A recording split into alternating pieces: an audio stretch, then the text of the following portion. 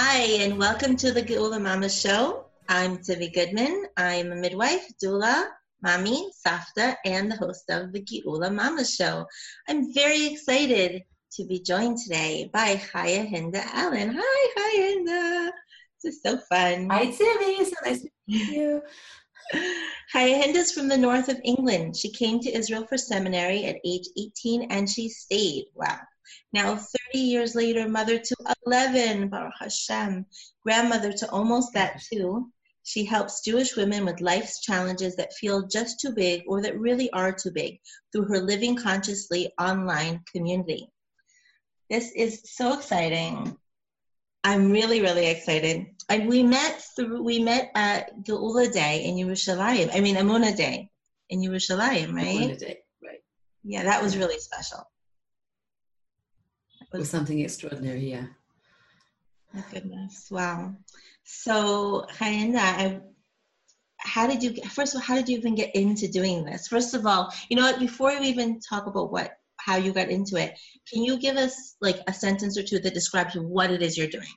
What does this mean? How do you support these women? What sort of workshops are you doing? Basically, I do workshops in a number of different ways. I have live workshops here in Eretz Israel, like around the country, either in Yerushalayim, in Beitar, where I live, sometimes in Beit Shemesh, or I travel further afield to just different yeshuvim and places. Wherever there's a group of women that want to get together, that's where I go basically, and I do online.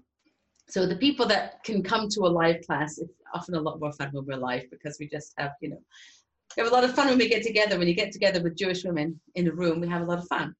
And there's always, exciting questions and there's the real life experience of women going through transformations, which is always exciting to witness live. But second best is definitely, still a really good experience is when we get together online, because the Jewish community with Jewish workshops is also like a virtual community where women type in, and so we stay. There's a feel of doing it together. It's not just a presentation. So what do? Is we try and reconnect with what is our purpose, where are we going, and why are we stuck on the way going there? Because it's a very, very dark, hidden world. And so a lot of our purpose is concealed, and a lot of the struggle and the why we're going through the struggle is concealed. And women are trying to do their best in so many different situations. They don't always feel that they're getting anywhere. A lot of the time, that's also part of the hiddenness, is that we're going and we're trying and we're doing so much, we don't always see the light coming in. And so that's often a bit confounding. So it's about encouragement. It's about empowerment. What can we do to help ourselves be the best us that we can be? And about knowing that even if I don't see or experience right now that there's a change in the externals, but I've already succeeded if I'm being my best self. I've already succeeded if I'm bringing the best of my faith to whatever struggle I'm undergoing right now. And that's really what we do, I guess.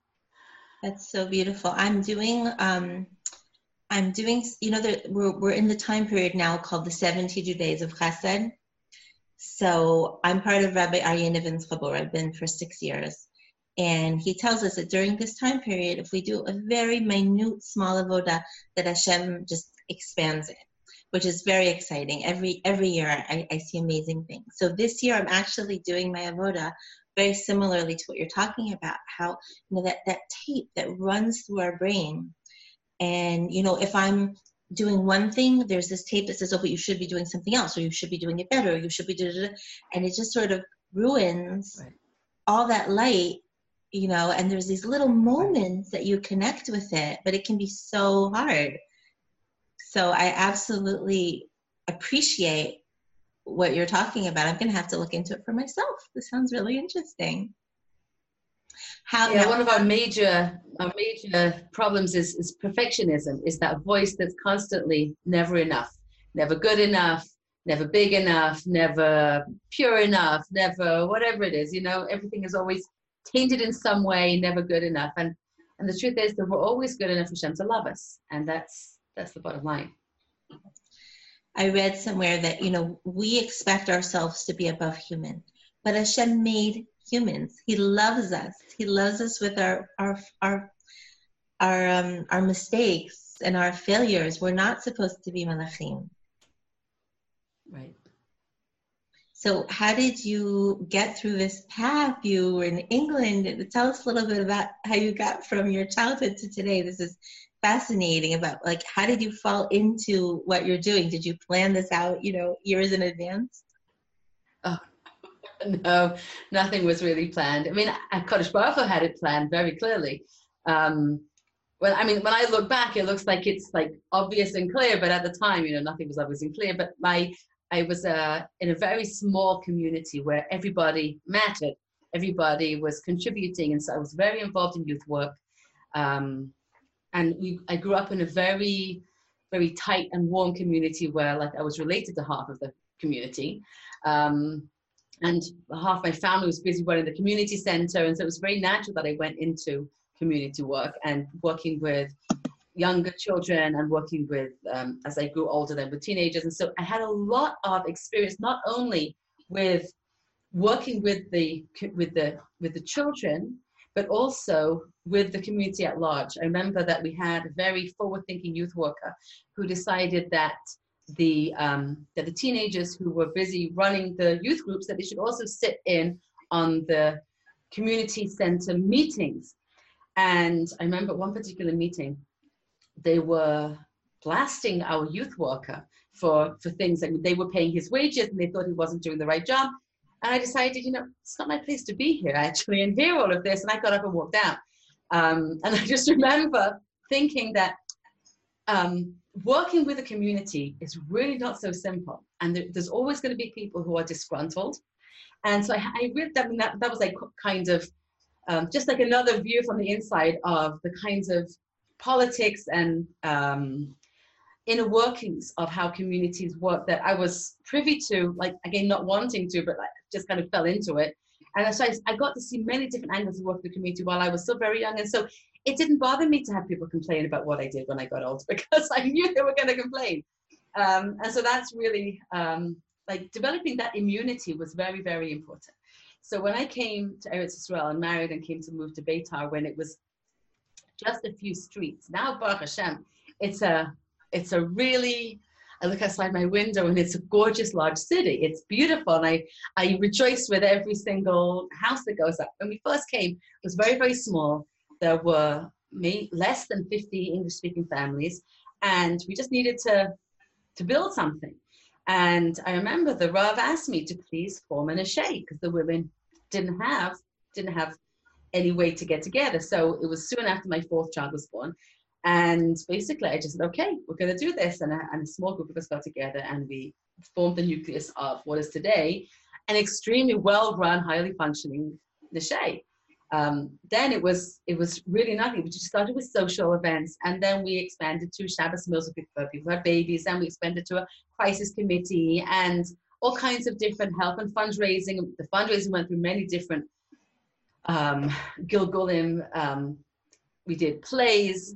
I remember one of my friends we were doing plays with, at one point she said, if we would all have hired ourselves out to clean in people's houses, we probably would have raised more money than doing this play. But the truth is we had so much fun during the play that was part of the reason, was also the amazing energy that was, and the togetherness and the community spirit that was fostered by the plays that we did. And nowadays, there's an incredible network that almost functions automatically. I mean, there's a lot of hours of put in of a Mishloach Manos project, where from all over Beitar, people can send Mishloach Manos to everybody else in Beitar for a minimum fee, and that way we don't have to deliver to absolutely everybody, and we fulfill the Ish L'Re'ehu, the I thought about you, even though I'm not bringing something myself over, with that one basket that comes from the Ashay, and everybody appreciates it, and a lot of money is raised that now goes to support all of the chesed activities. So I, Baruch Hashem, was able to watch that all grow and develop. And at the time when we first moved in, like, there was nothing happening. Everybody had like 2, 3, 4 small children. Now you can go to a wedding every night, a bar mitzvah every night. There is shirim. There's so many things going on. But then there was really nothing, and we were very isolated, and everybody left their families at home.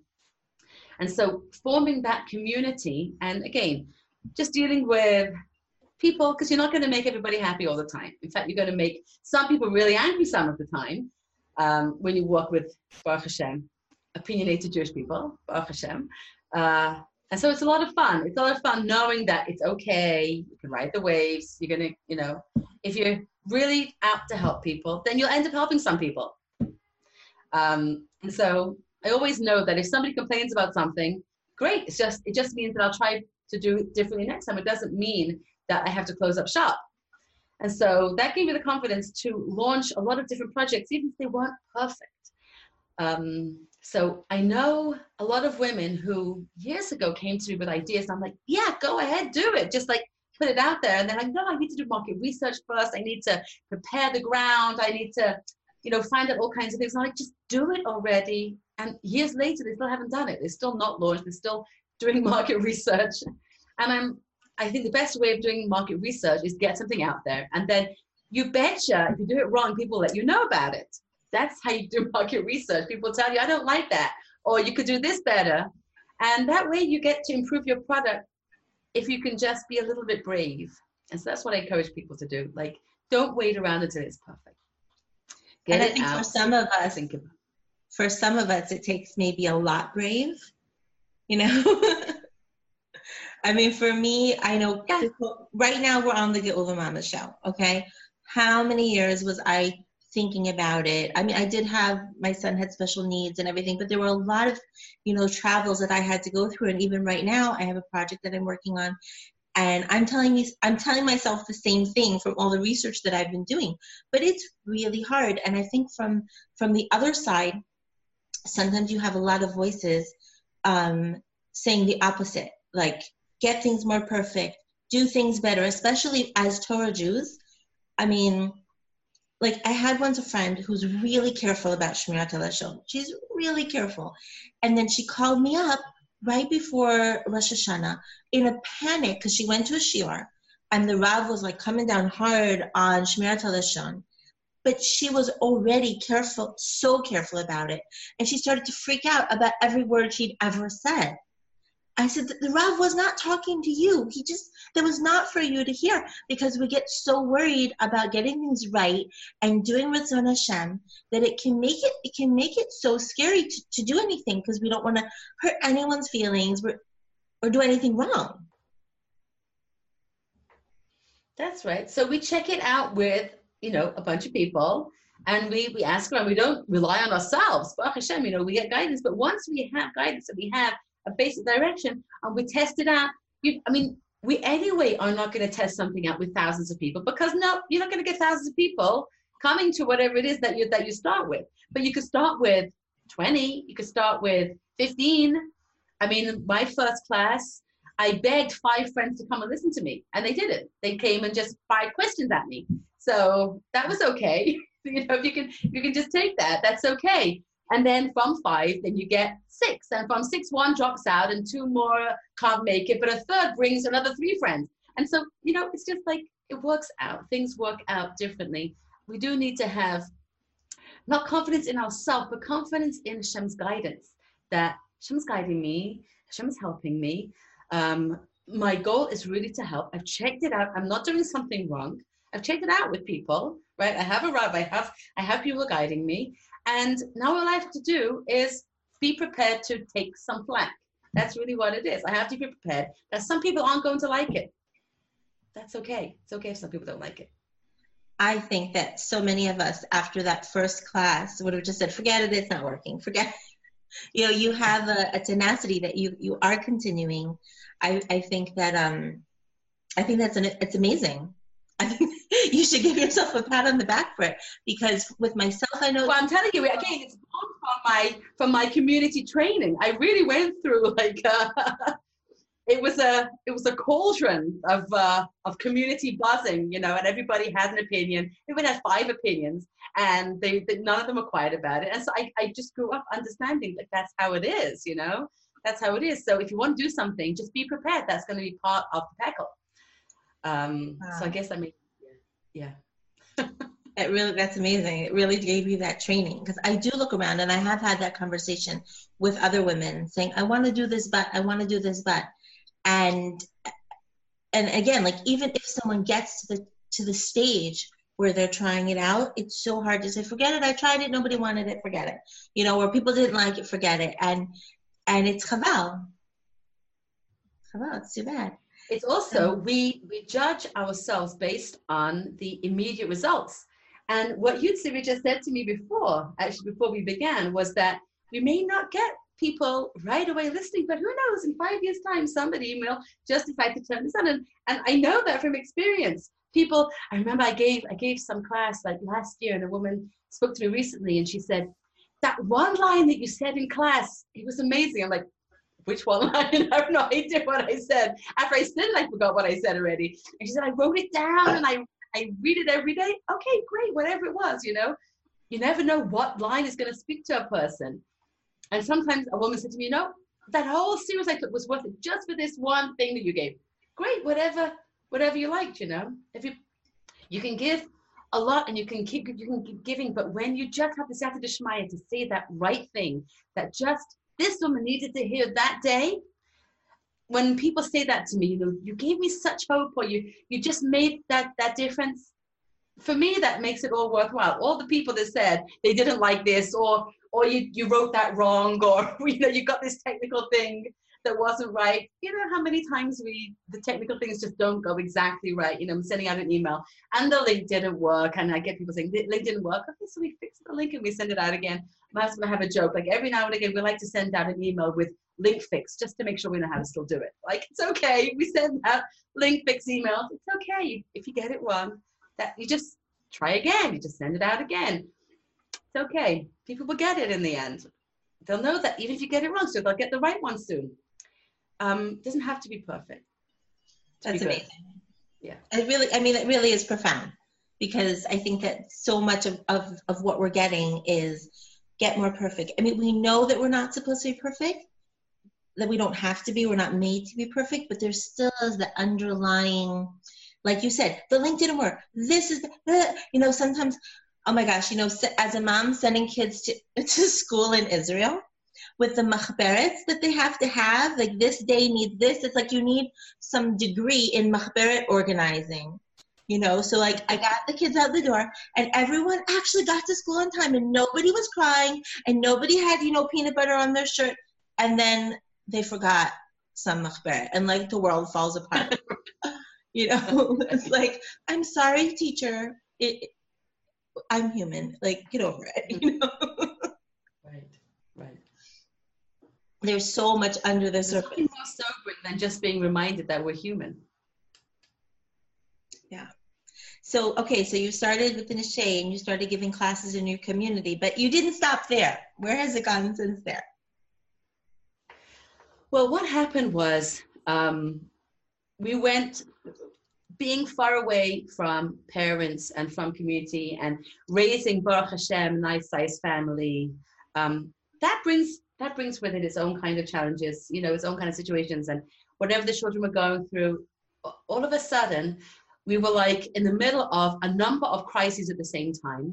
And I felt that I just didn't have the tools to deal with it. But life just got too big all of a sudden. And so I started to search. And because I found that my inner resources were not meeting the pressure that I was under. And so what I discovered, I was guided to take the course of the Rabbanit Sarah Yosef that she was giving at that time in Bnei Brak. And the big transformative truth that I learned with her was how to use our imagination. Because I have a very active imagination, and it knew how to go downhill very fast. That's what I could do. I could go from like 100 to 0, like in no time at all. Just like, oh no. I could catastrophize about anything, and I was very worried and stressed. And so that was really compounding what was going on. And so that's part of what I teach today, is that whatever's going on, we can compound that a million times by the way that we're thinking and stressing ourselves about it, or we can create a lot of peace in addition to whatever the situation is going on. And that really is in our hands. So there's a lot of the situations that we deal with that are not under our control, but there's so much that really is. And so that's what I began to understand, is how I use my imagination is also creating and manifesting more of whatever I'm living with in my life. So if I'm very, very stressed about a particular situation, I can magnify it. I can make it a lot bigger, and then I can create symptoms from my stress that didn't exist before. So I can make it a lot worse, actually, through how I use my imagination and how I think and communicate things to myself. When I talk about imagination, people think, wow, imagination means that you can, like, you must be very creative in writing, or you must be very creative in like dance or something, like maybe like it has to do with being artistic. No, imagine everybody has an imagination, and everybody is already expert in using their imagination. We just don't realize it. But the imagination is actually our tool for perceiving everything. Meaning what we were just talking about before, so we were talking about how we perceive launching a project. So you were talking about all of these voices. They're in your imagination. No one's actually standing next to you talking to you about it. Okay, it may be a voice of a teacher, maybe a voice of a parent, maybe a voice of a friend. It may be your own voice. You know, different people's voices are talking in your mind. You didn't call them in and say, hey guys, let's have a meeting. You know, that wasn't what happened. But they came in unannounced, and they sat down and they made themselves comfortable in your mind, and they're busy talking over you, right? They don't wait for you to allow them. They're interrupting you all the time, and they're telling you their opinion. Now, that's all in our imagination. And so first of all, what we have to learn to do is just take a step back and say, okay, so how do I experience my life? Because we experience our lives through our imagination. That's the prism. And everything that we experience goes, first of all, through our imagination, and then we perceive it.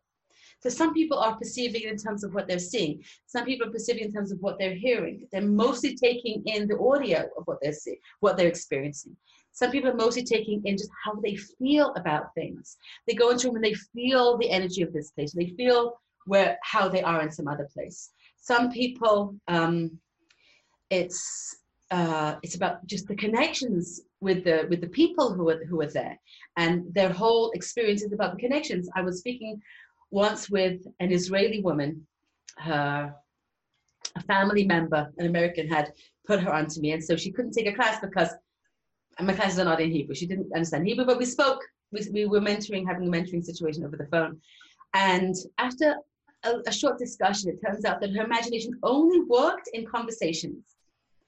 And everything was in terms of a conversation. So she was having a difficult situation. She had a lot of older children at home, and that weren't married. And it was really stressing her out. And her husband was trying to talk to her words of emunah and faith and trust, and nothing was working. And so after a short discussion, it turned out that what was she hearing in her mind? She was hearing her mother talk about what a shame it was that her children weren't married, and she was doing things wrong, and they were too big, and that's why they weren't married. And she was hearing other people's conversations about her, about what a shame they're not married. And so in her mind, all she's hearing is other people's conversations about her.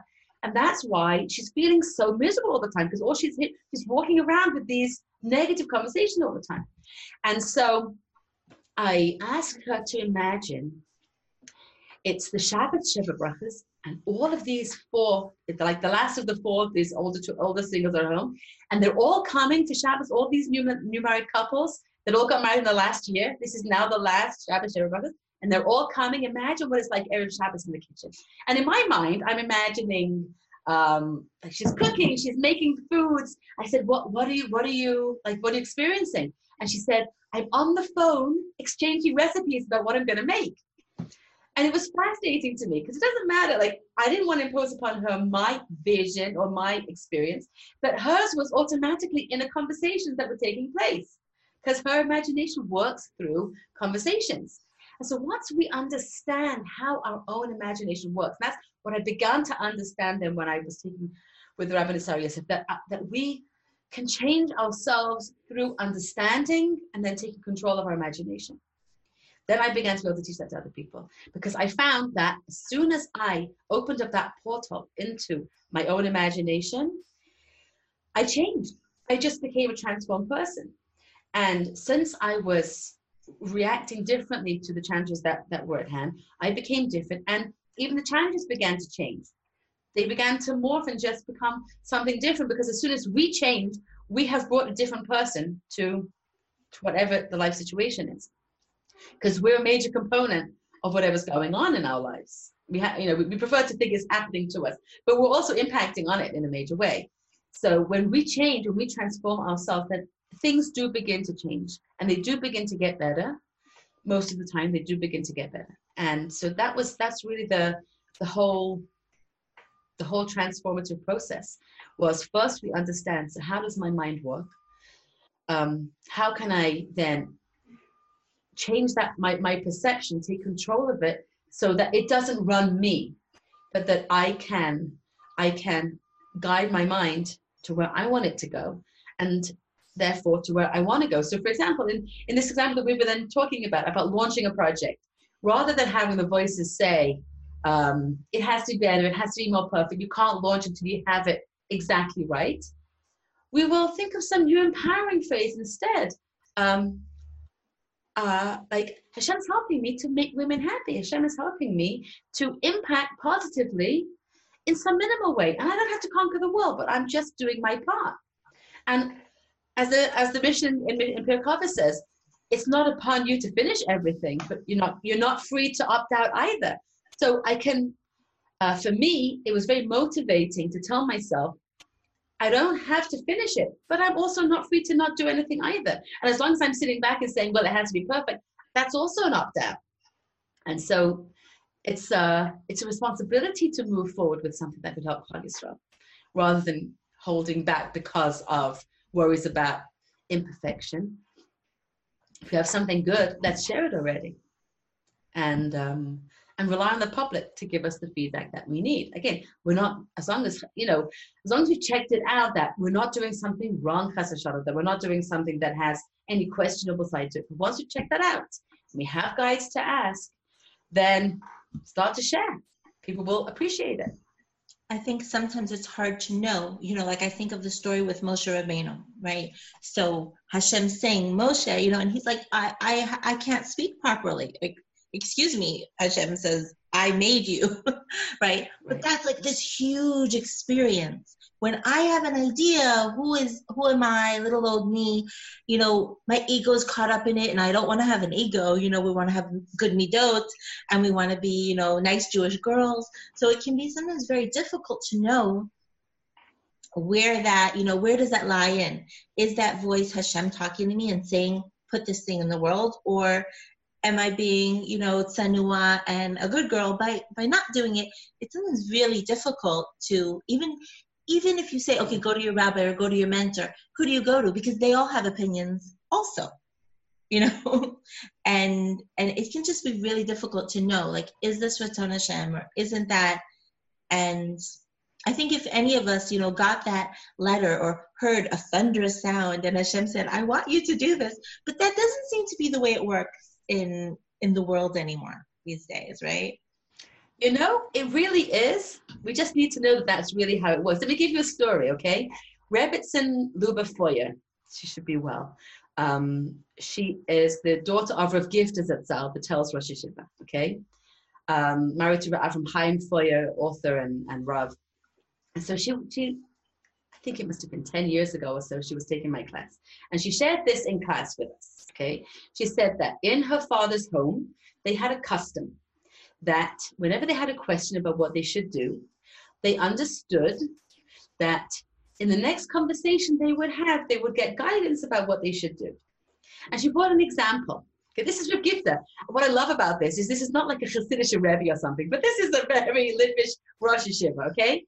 So she said her sons were learning in Telz with their Zaidi during Zman, and it was coming up to Shavuos, and they didn't know should they stay in Yeshiva with their Zaidi for Shavuos or should they go home. And they were talking about it together. And then they said, you know what, let's wait for the next conversation. Let's see. So they went into the base medrash and they sat down. And the two Bachrim in front of them were having a conversation. Should they stay in yeshiva for Yom Tov or should they go home? And they decided they were going to stay in yeshiva. And the two brothers looked at each other. They said, okay, there's our answer. We're staying in yeshiva. And that's how they decided what to do. And that's what Rebbetzin first said. That's what the custom in her father's home was. You understand, Hashem is guiding you. It's not stam that you overhear a conversation.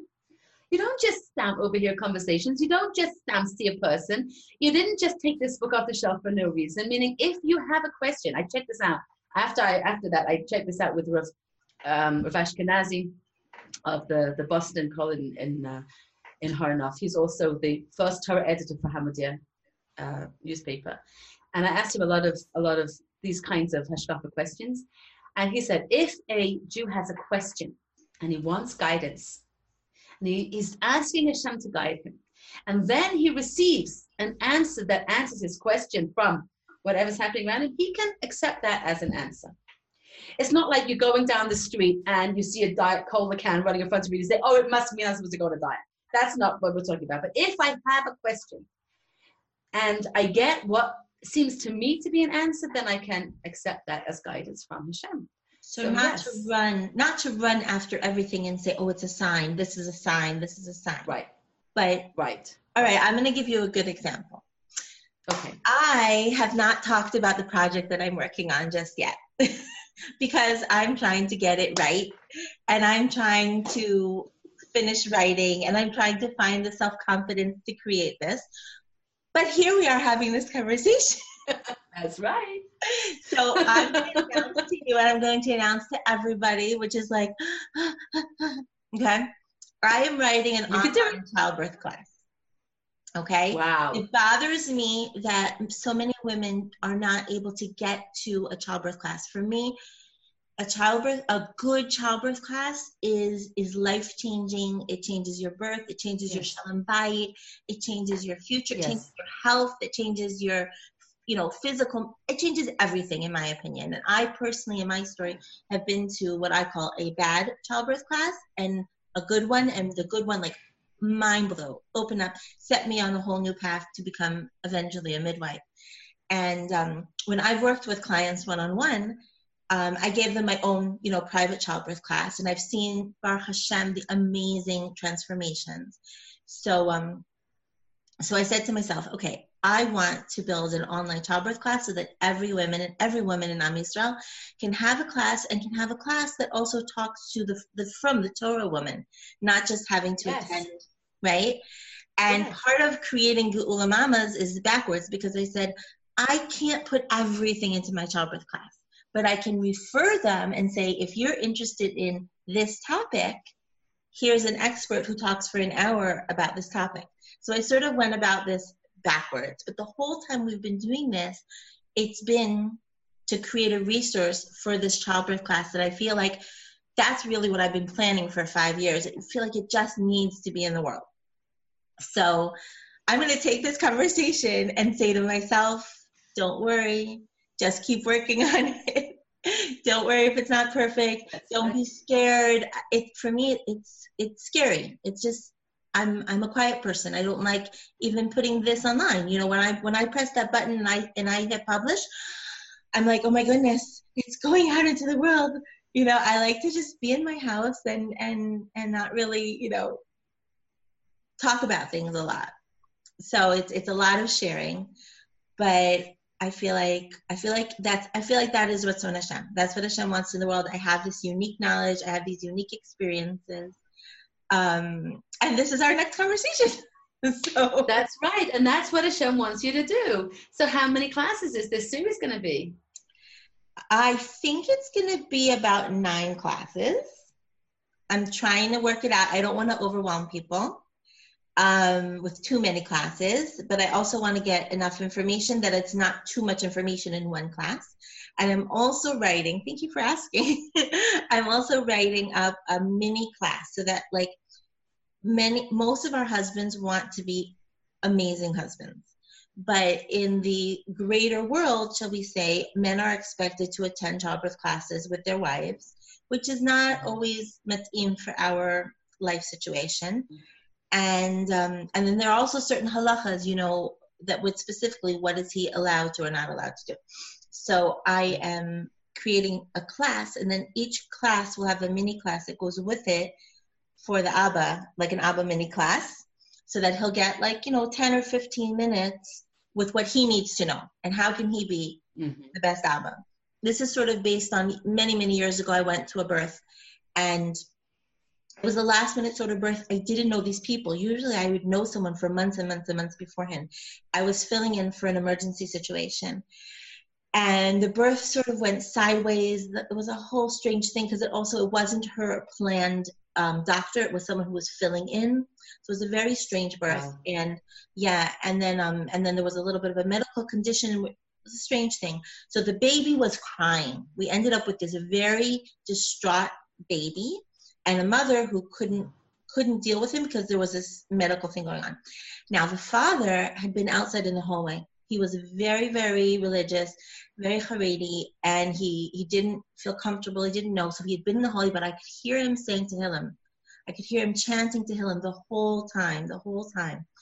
And he came in, and the baby's crying, and he was fascinated. We were talking about the placenta and how he had learned in Gemara that it was Eitz Chaim, and the doctor yelled at me because I showed it to him. I'm like, get over yourself, Anyways, at some point I said, the baby has been hearing your voice all of these 9 months, and the father's voice is a deep voice, so it resonates. It goes through the amniotic fluid. The baby knows your voice, and he's been hearing you with your Tehillim. If you just hold him and just say Tehillim like you've been doing, it's gonna make all the difference in the world. So he did that.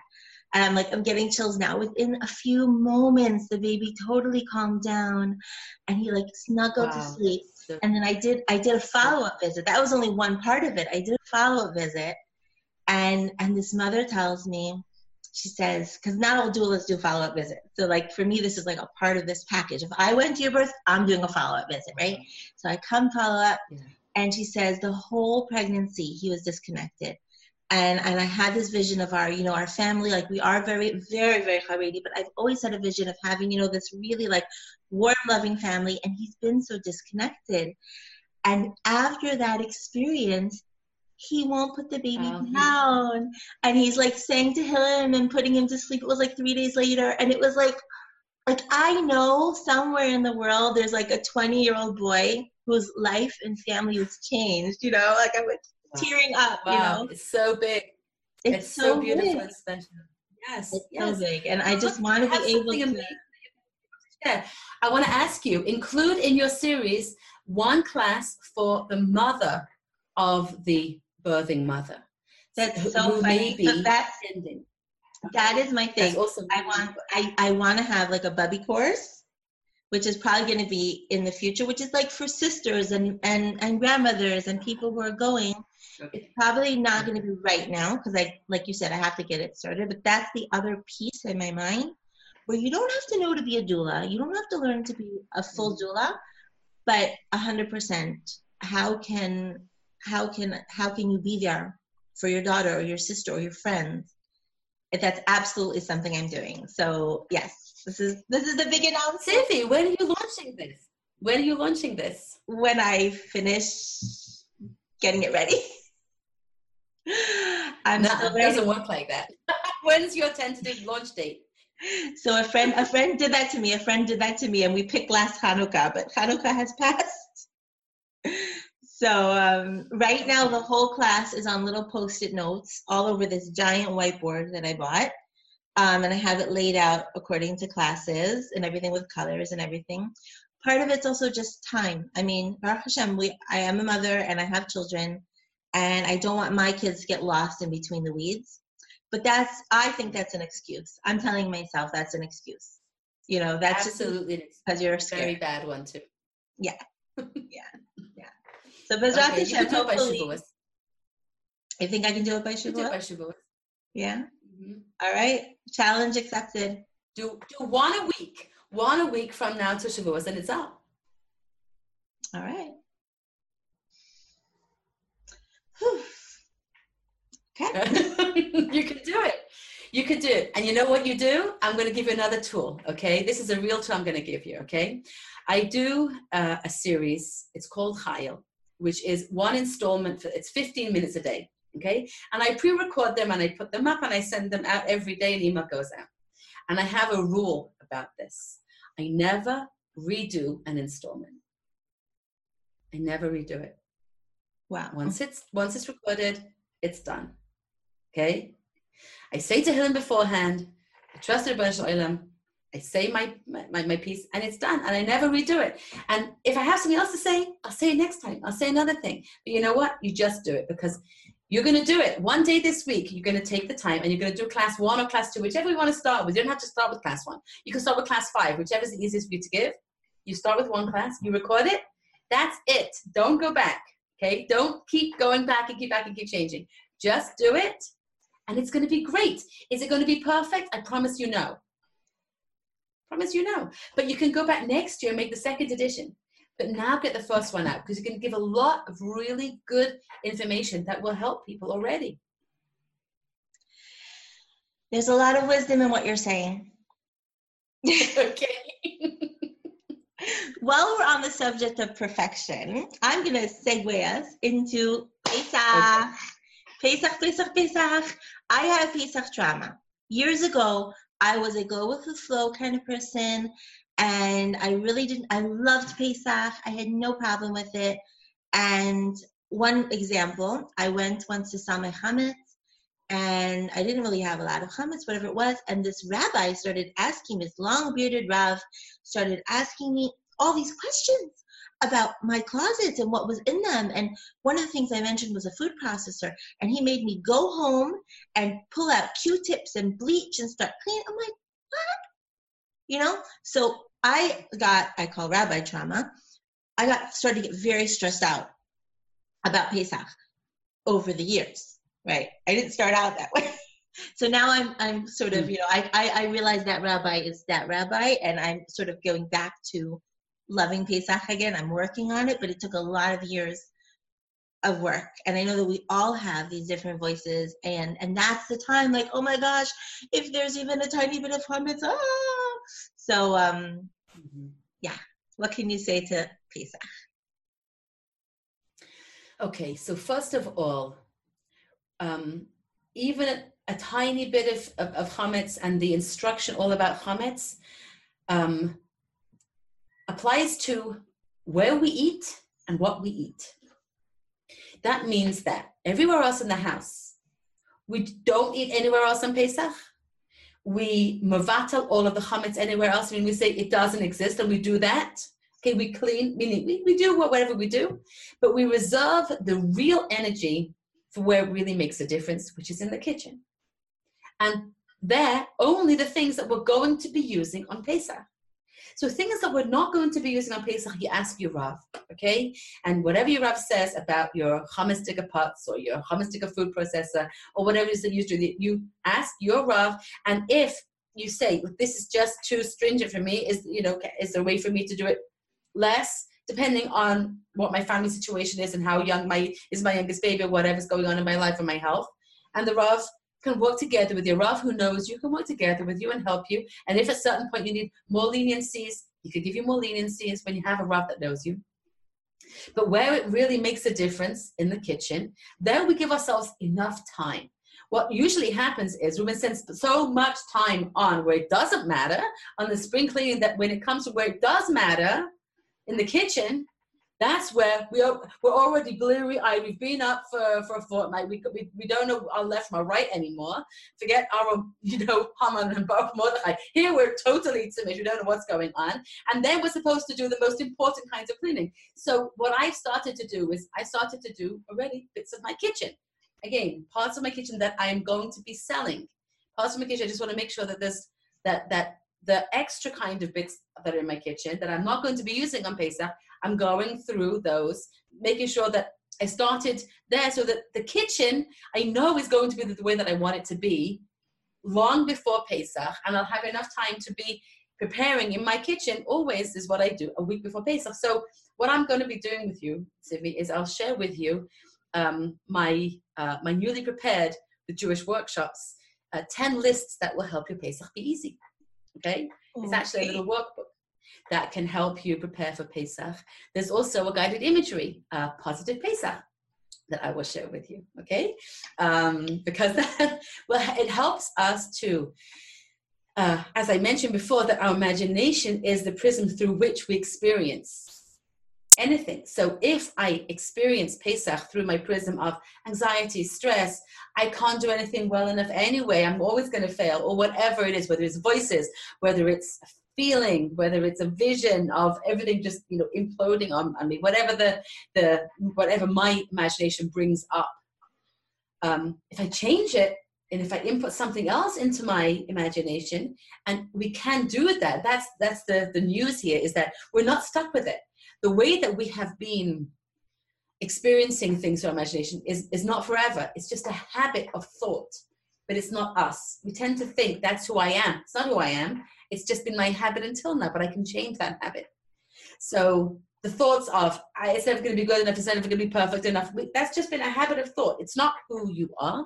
It's not who we are. We could change that. So we can input into our minds a new positive Pesach view and change that for ourselves. And that's actually how we got to speak in the first place, because I told you that I have a guided imagery for birth. That my daughter, when she was already in her 8th month, she said to me, Mommy, if you don't make me guided imagery now, who will? You know, like, you have to do it for me. And so I said, okay, I'm going to go and do it. And just because she begged me, I said, I mean, people had asked me for years, don't you have a guided imagery for birth? And I was, you know why I hadn't done it yet? Perfectionism. Because I thought, well, if I'm doing it, it has to be right.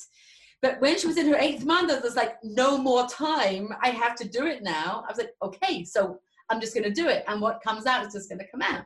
And Hashem helped. And she said she liked it. And other people liked it too. So sometimes when we're against the wall, I've listened to it. It's amazing. And I'm not like in the middle of giving birth. And it's so relaxing and beautiful and inspiring. It's amazing.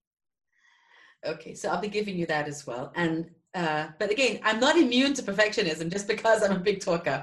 It still rears its head, and sometimes I will procrastinate for that reason with projects. But I know I've had enough experience to know that sometimes I just have to say, that's it, just get down and do it, and what it is, it is. And again, never go back. Don't go back and change things, because that could become obsessive, because you can never make something perfect.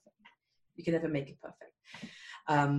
So Pesach, you can change. Well, what you're saying about going back, also with Pesach, I know for myself, sometimes you clean a closet, you clean the refrigerator, and then you see another spot, and then you get so busy cleaning over the same things that truly, when you get to the next point, you are exhausted. Right. So we cannot do that about the entire house. About the ceiling fan, it doesn't make a difference. About the trissim, it doesn't make a difference. The only place it's going to make a difference is on surfaces you're going to be using for Pesach. In your fridge, or actually on your counter, the wall where there's going to be that, you know, the places where you're not selling them, where you're actually going to be putting food for Pesach. And so there, if you give yourself a week to do your kitchen, you can do it in a relaxed way. We don't have to come to the kitchen with one day and to cook everything and to clean. Clearly, we had to think in advance. We still have time now to think in advance and to plan. And so we have to work backwards when it comes to Seder. We have to think. So if I'm cooking for Seder night, if I'm going to be home, how many days do I need to prepare the food? Realistically, maybe 2 or 3 days. Give yourself 2 or 3 days so you can take naps. You can have the food in the house. You need to have the food and everything in the house. You need to have a kitchen ready by whether it's 2 or 3 days before Pesach or whether it's 1 week before Pesach. I usually like to do Shabbos Agad or Pesach. That's just because it suits me to have that enough time to be able to cook and freeze and bake. And so we'll eat, you know, whatever we eat those days or in the park or we'll eat some cooked fish in the Pesach kitchen. It's okay. You know, it's not going to be a problem. And that way you come into Pesach rested, happy, and you know that you've really done your best. You've cleaned everything the way that you wanted it to be because you gave yourself enough time. It's about giving ourselves enough time and not being perfectionistic about things that really don't count when it comes to Pesach. We tend to think, well, I come this way once a year, I might as well do it properly. So come this way after Pesach. That's what I would say. That's really like profound. Give yourself a time where it counts. What's it? Yes. I'm trying to envision also, like, let's say you do the counter and you do the refrigerator, you do all those things, and you don't have to get stuck with redoing them, because you can always wipe them up again. You know, like they're gonna get, you know how you get everything ready for Pesach and it's so beautiful, and then like somebody who's alive walks into your Daled Amos and they make a breathe, and then everything gets a mess, and it's like, I've worked so hard. You know, because that's right. the other, it's like the partner with perfectionism. Right. You know. That's right. So I like to talk about the Thursday night kitchen. Okay, if somebody walks into a kitchen Thursday night and they see potato peels flying, and there's a mixer whirring, and there's, you know, eggshells and sugar flying everywhere, and there's, you know, a delivery of vegetables on the floor in the middle of the kitchen, and chickens defrosting on the side. If somebody would come into that Thursday afternoon kitchen and say, it shouldn't be like this, kitchens shouldn't be like this, are they right or are they wrong? They probably, I would say, are wrong, because you should never say you should. Right. But the kitchen is supposed to be like this, right? It's in use. It's a work in progress. Okay. Yeah. Okay. So we're all a work in progress. Pesach is a work in progress. Even a messy Pesach kitchen is kosher. Right. Even a messy Pesach kitchen is kosher. That is very profound. Okay. Okay. So we mustn't confuse our desire for order with the kashrus of Pesach. So a very messy, filled with action Thursday afternoon kitchen is totally kosher. In fact, it's perfect. It's perfect because this is the work in progress. It's supposed to look like this. It's supposed to be like this. And so my kosher Erev Pesach kitchen, with whatever's happening all around it, okay, is supposed to be exactly like this. This is perfect. So I once had, I mentor women, and sometimes I go to Yerushalayim and meet them. Sometimes they come to me. And there was a very wealthy woman who has houses like all around the world. And she came to Beitar, and she came up to my office to speak to me. So we came up the staircase, and she passed, you know, a few of the happening places in my house on the way up. And she says to me, "Hi, Hinda," she said, "Your house is so perfectly imperfect." And I said, "Yes, it really is." Okay. She passed the laundry area, and she passed, you know, a child's room, and it was perfectly imperfect because it's a work in progress. There are people living here. It's a happening place, you know, it's a family abode, and it's supposed to be like this. So whenever you look at a place that's been cleaned yet messed up, that's good. It's good. I think also sometimes it sounds good in the story. You imagine, you know, all the bustling, happy Erev Shabbos, you know, like you were saying with the mixer and everything. But when you're living in it, right, it can be like the walls are closing in on you sometimes, because I have to clean it afterwards, and I let it get this messy, you know, like sometimes. Can we just pause, Sylvia, and see that was your voice there saying, it was the voice inside your head saying, I let it get like this. Mm-hmm. That's your imagination imposing a judgment on you that you didn't choose, and you don't have to choose to listen to anymore. You could say, I choose to let it be like this right now. I choose to let it be perfectly imperfect right now. This is good, and I'm enjoying it. It's just choosing the voice in your head. Right. And we could all do that for ourselves and make Pesach a lot less stressful for ourselves and everybody else, because mother's a maniac running around the house, and the kids don't hear the voice inside her head. They don't understand what's driving her berserk like this. But she is being driven by some inner force that's beyond nature. And so we have to understand we don't have to be driven like that. We don't have to be I was at the park the other day, and I've sort of committed to myself that I'm not having Pesach conversations with other people.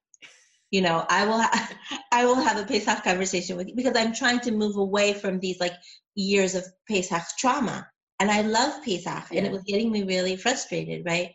So, but somebody came into my bench, my park bench, and she started talking Pesach.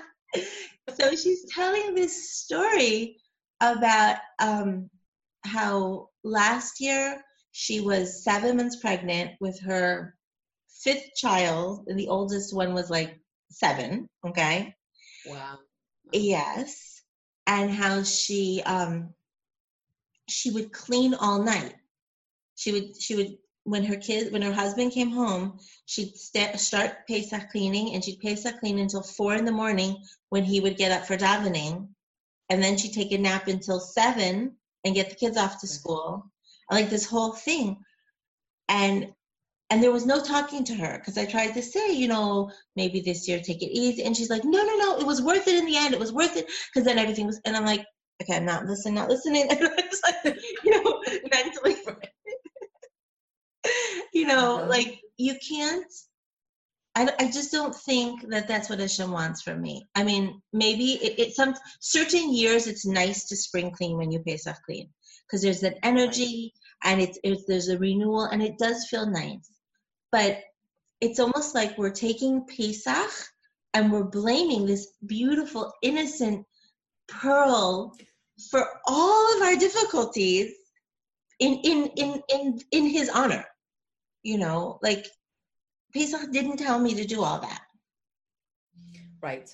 Pesach we need to adjust the way that we prepare Pesach very drastically according to the situation, the time, the strength that we have, and what our needs are and what our family's needs are. I make Pesach very differently now when my youngest are 9 and 8 than I used to make Pesach when my oldest was like 10 and I had, you know, Baruch Hashem, a whole slew of them, and I was basically making Pesach by myself when my husband was in college and working. It was a whole different life.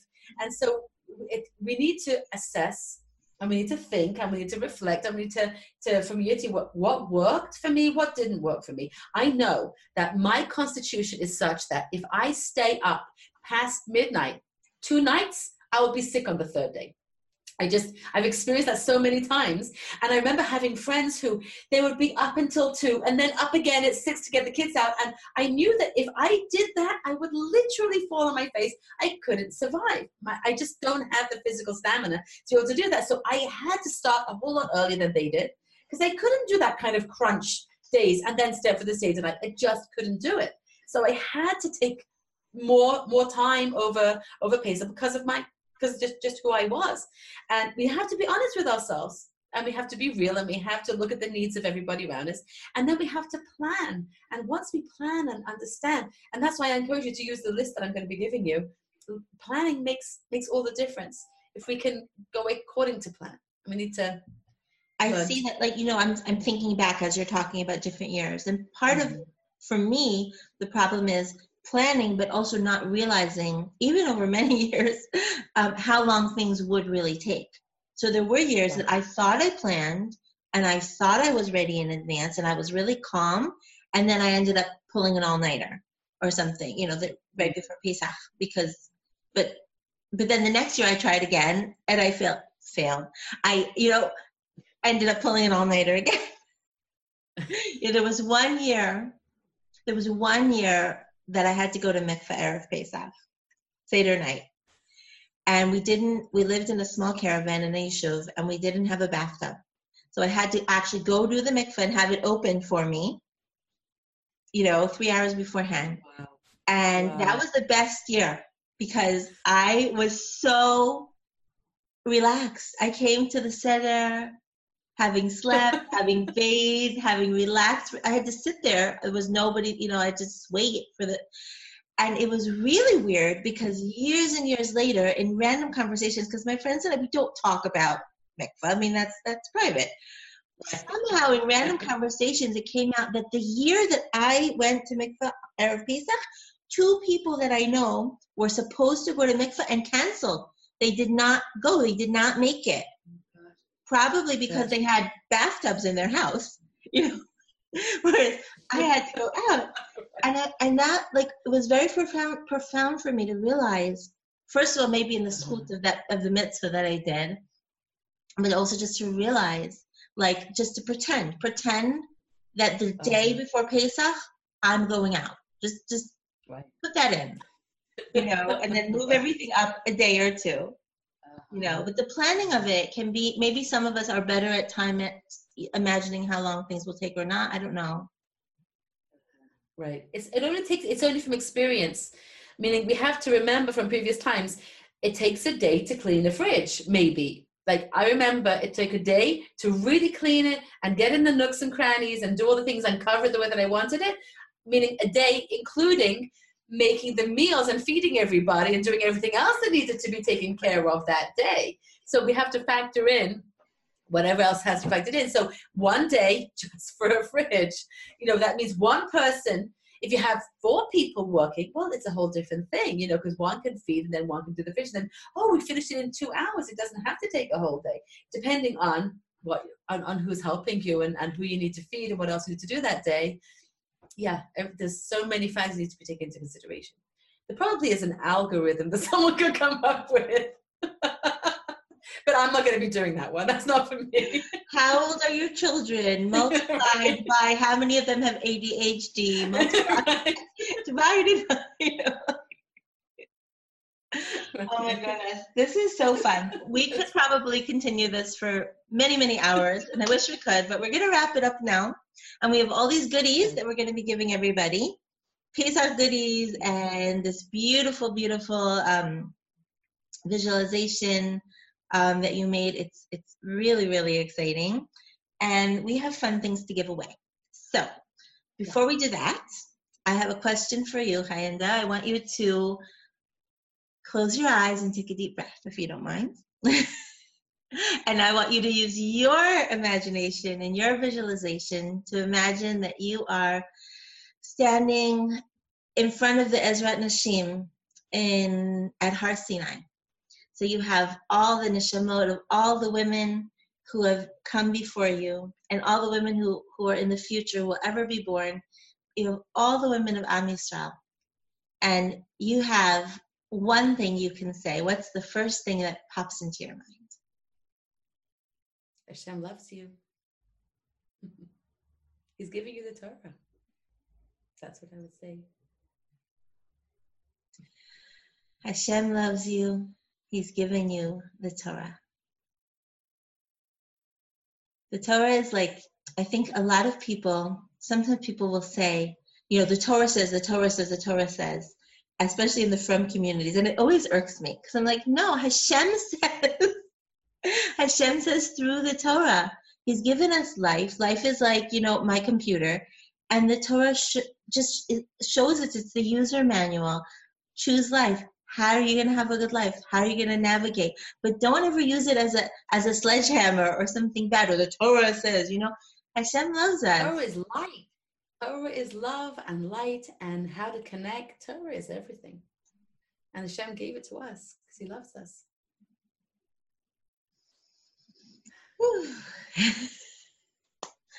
Feeling that, oh my goodness. All right. It's going to become a Geula Mama's magnet. So nice.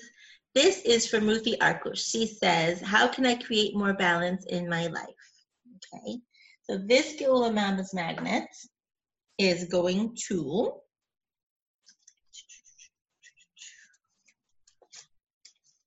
Leah Charney Presarovich. She's going to get this magnet. Somebody in the future is going to get the magnet that was just created today. Yay! Awesome. And the way you are eligible for magnets and free things we're going to give away, something else very, very awesome right now, is by joining the Geula Mamas Club on Facebook. We have a private Facebook group. It's closed. Nobody else can see what you're writing in there. So if you're a person listening to this and you're a Facebook type of person, come and join the club, the Geula Mamas Club. And that way you can ask questions. A lot of the presenters on the show are in the Facebook group. And that makes you eligible to win free things. So what are you giving away today, Hinda? So I mentioned my Chaya program, which is a 15-minute installment every day.